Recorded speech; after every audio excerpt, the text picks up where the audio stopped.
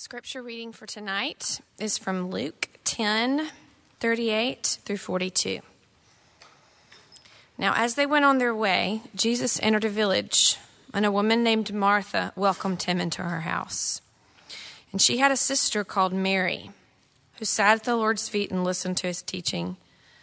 But Martha was distracted with much serving. And she went up to him and said, "Lord, do you not care that my sister has left me to serve alone? Tell her then to help me." But the Lord answered her, "Martha, Martha, you are anxious and troubled about many things, but one thing is necessary. Mary has chosen the good portion, which will not be taken away from her." This is the word of the Lord. Thanks be to God. Pray with me. Lord, we ask that you would honor the reading of your word, that it alone would penetrate into our hearts. Lord, as I begin to teach on that word, I ask that you would give me clarity and conviction. All of us could probably substitute our names in there for Martha, Martha, because we're troubled and we're anxious about so many things. We ask that through the power of your Spirit, you would show us what those things are and that you would remove those things tonight. I pray that my words would fall to the ground and blow away and not be remembered anymore. But Lord, let your words remain, and may they change us. And we pray this in the strong name of Jesus. Amen. For the next 2 to 3 weeks, I haven't decided yet, likely 3, we're going to be looking at the topic of prayer in Luke. It's actually going to be just kind of one long sermon broken up into different parts. I really love the story that we're going to look at tonight and how it deals with prayer because it's a very ordinary story. Most of the stories that we've had about Jesus up to this point are pretty spectacular. They're miraculous in nature.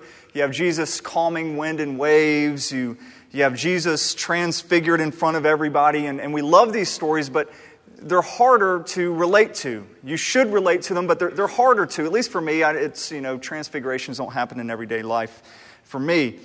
But here, this is an everyday occurrence. It meets us where we live. This is a story about cooking, about getting things ready when guests arrive.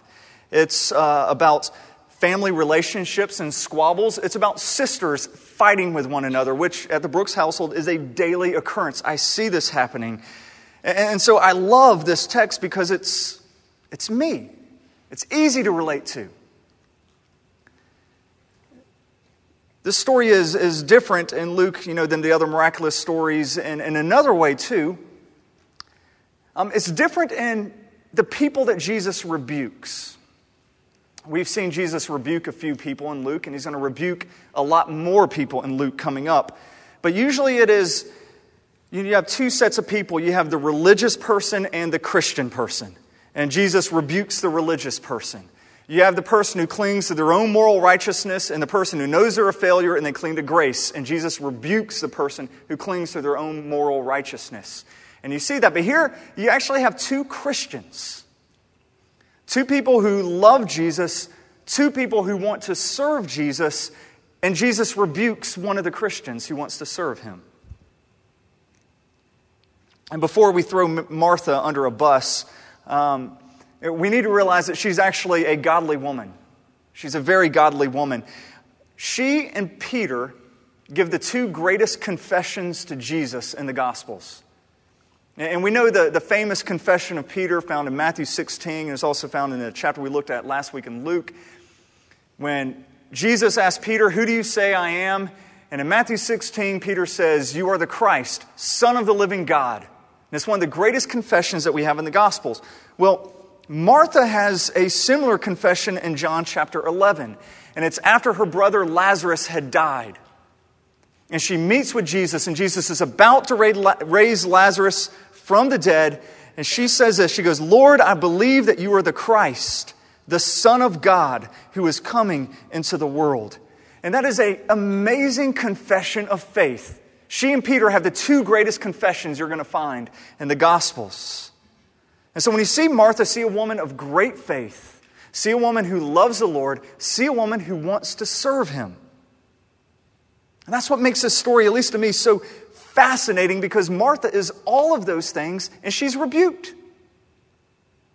She is still rebuked because she's serving Jesus the wrong way. And I bet we have a lot of Marthas here in this room. Let's take a closer look at this story. It's 6 months until Jesus will be executed at this point in his life. He probably is going to Martha's house to get a little rest. These are good friends of his. He probably considers them family. He loves them dearly. In John chapter 11, when Lazarus, who was the brother of Mary and Martha, when Lazarus was sick, somebody came to Jesus and just said, "Hey, the one whom you love is sick." Didn't even have to say Lazarus' name. The one you love. And he's like, Lazarus. Jesus is very attached to this family. They're dear to him. Let's read again verse 38 through 40 here. It says, "Now as they went on their way, Jesus entered a village, and a woman named Martha welcomed him into her house. And she had a sister called Mary who sat at the Lord's feet and listened to his teaching. But Martha was distracted with much serving." So the picture here is Martha is cooking, and while she is cooking, Mary is in the other room, and she's sitting at the feet of Jesus, and she's just listening to his teaching. And this is really astonishing, because to sit at the feet of somebody is actually a technical term meaning discipleship. When Mary sits at the feet of Jesus, it means that she is a disciple of Jesus, which is really amazing, because in this day, women were not allowed to be disciples of any rabbi. They weren't allowed. A woman's place was actually in the kitchen. Martha's where she's supposed to be, in the kitchen, not at the feet of Jesus, learning at a rabbi. But you're going to see throughout the book of Luke, Jesus liberates women to serve him. And you're going to see this over and over in the Gospel of Luke, more than any of the other Gospels, how Jesus liberates women. And we'll see this in the weeks ahead.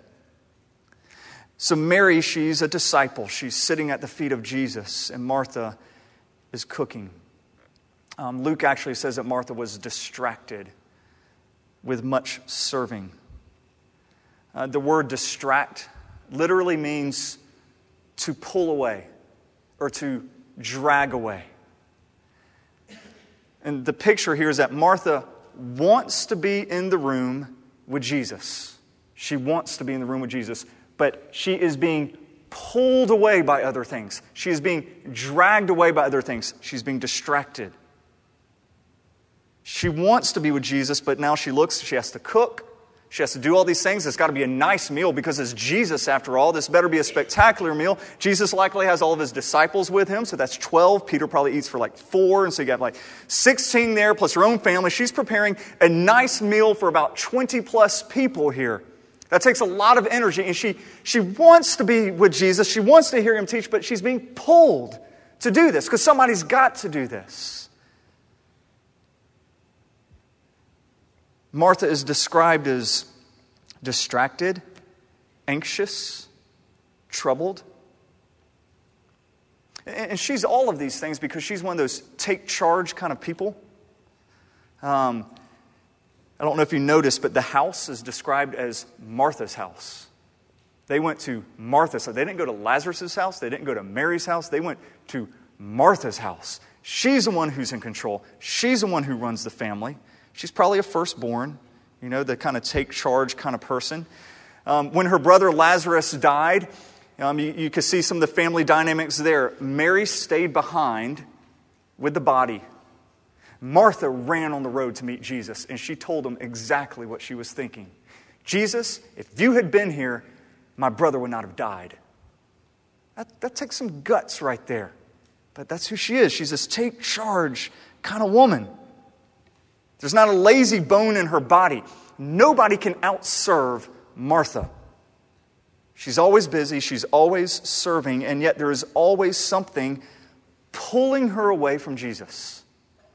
Pulling her away from time at his feet.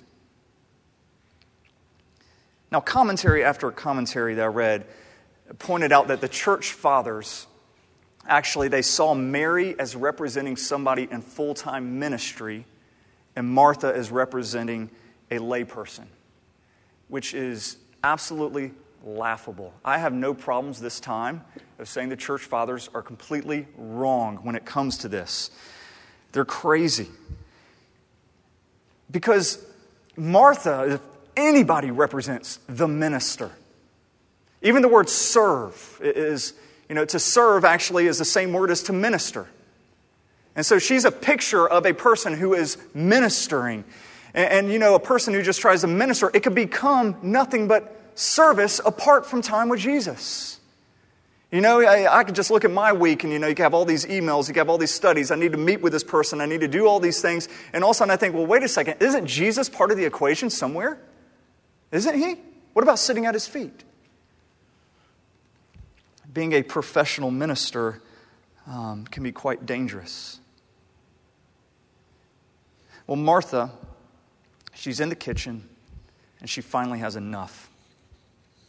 I don't know about you, but I can picture this scene. I can hear this scene. I picture like pots and pans, like banging, making lots of noise. Oven doors being slammed shut.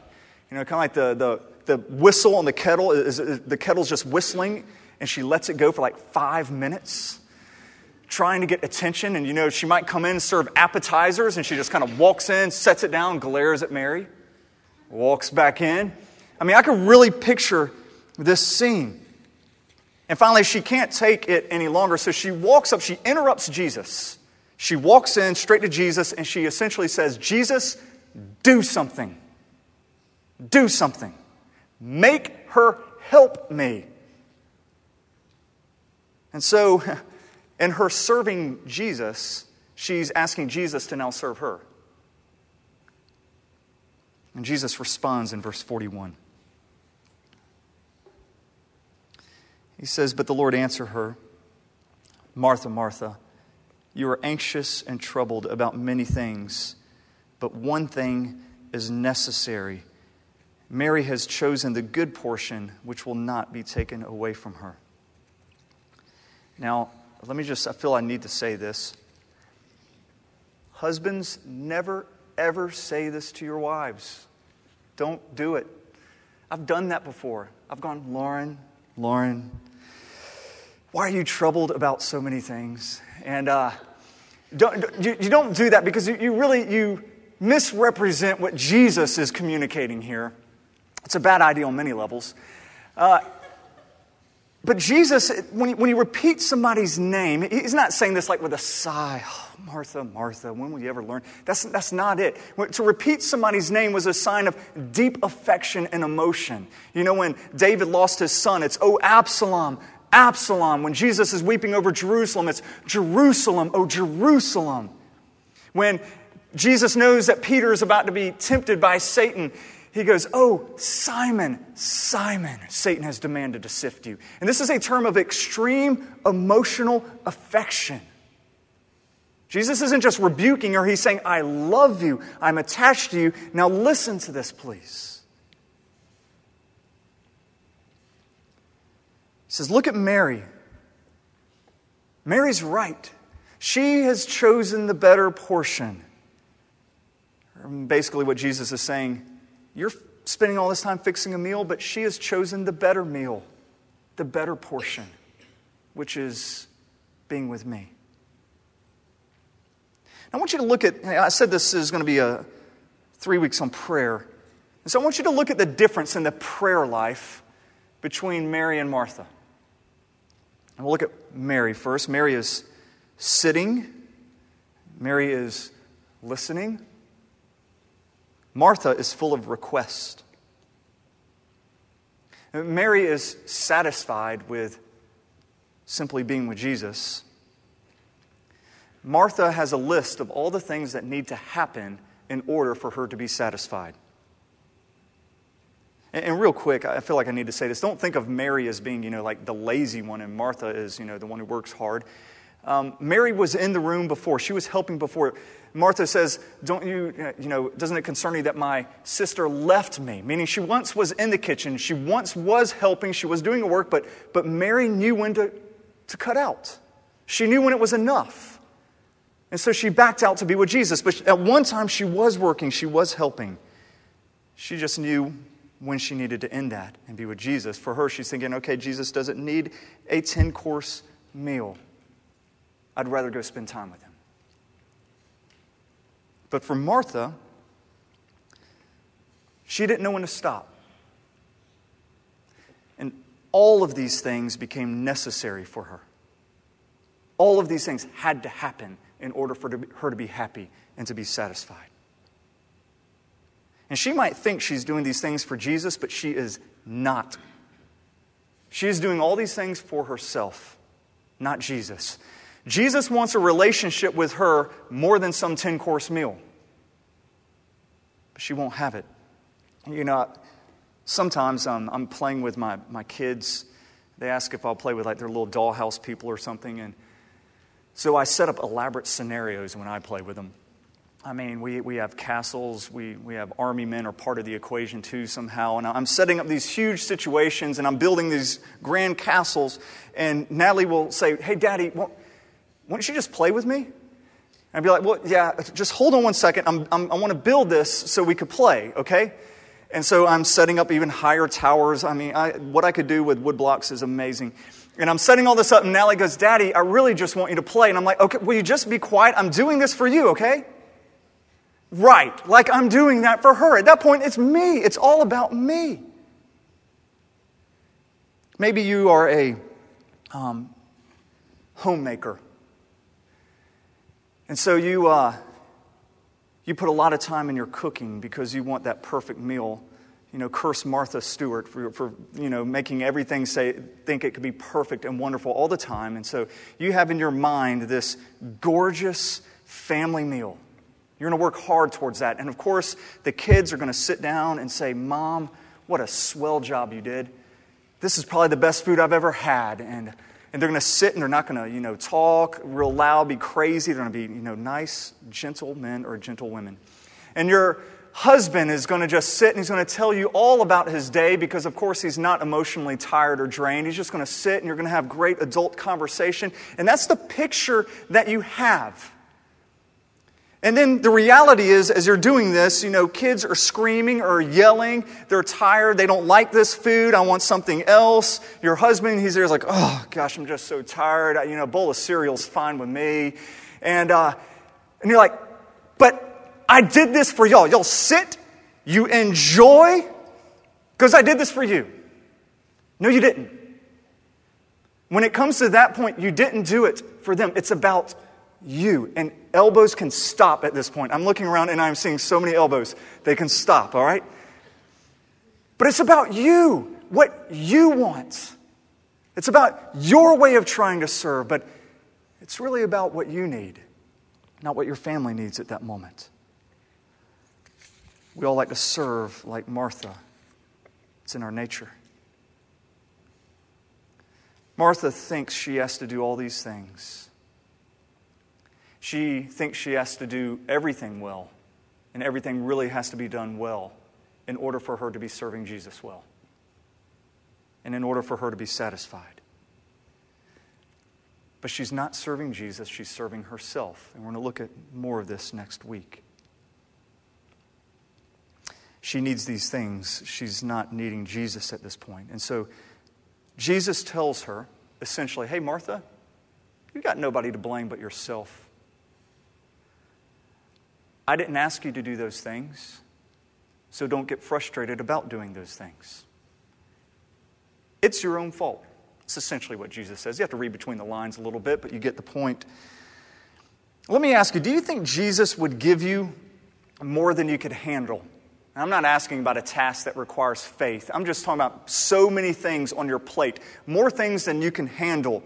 Do you think Jesus is that bad of a manager of your time?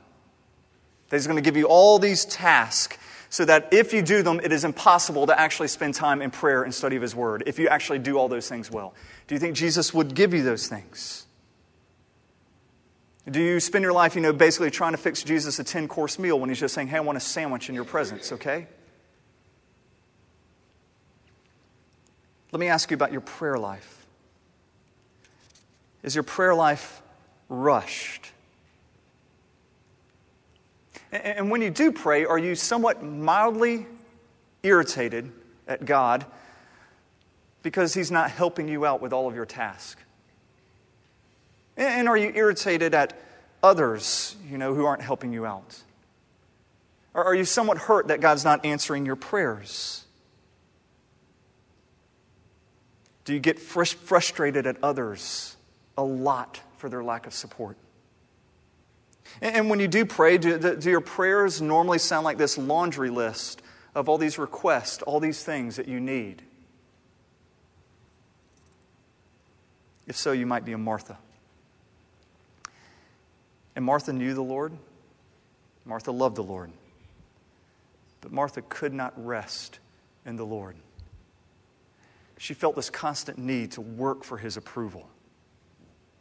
Her identity was not found in sitting. Her identity was found in doing. Also what we're going to look at next week.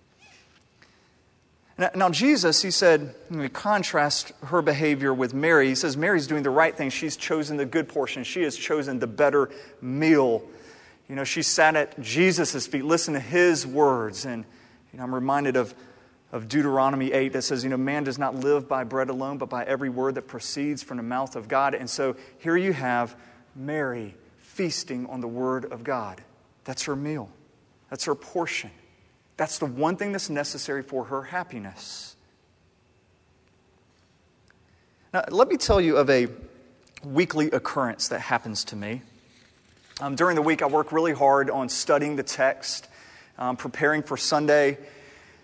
Preaching is not something that really comes naturally to me, and so I have to put a lot of effort in that, and then every time I preach, I always feel terrible about it afterwards. It's a frustrating experience. Normally, I study, and then come Sunday morning, I'm in my office, usually at 5 a.m., and I'm typing, staring at this blank computer screen. And for some reason, today being the exception, usually Sundays are gorgeous. I'm looking outside the windows in my office, and I can swear, even though it's in the city, I hear like kids playing, and all this stuff. And here I am, I'm stuck at this computer, frustrated, trying to type this all out. And so I get it out, I come here, I preach, I go home, and it's hard for me to sleep on Sunday nights. Monday morning is the best day of the week for me. I wake up and I'm like, a week until I have to preach again. Outstanding. And so I get a cup of coffee, I sit in my chair, I open up the paper, and I just try to relax, and it is almost like clockwork. Then God goes, boom! Let me unlock that text for you that you preached on last night. Let me tell you what it really means. And He unfolds it before me, and there it is, and I get it all wrong. And He says, let me tell you how you should have preached that text. You should have said all this. And I'm like, oh my gosh. Every Monday morning, we should have church Monday night, a second service, and I could go and I could preach you the correct message. And every time I'm like, God, why didn't you tell me this 24 hours earlier? I could have really used this for the sermon. It would have been fantastic. And God tells me, you just answered your own question. You wanted that not to know me. You wanted it so you could do something better, so you could try and serve better in this way. But you didn't really want me. You were using me.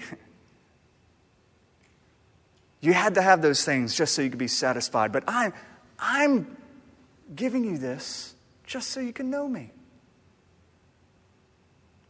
It goes against my nature.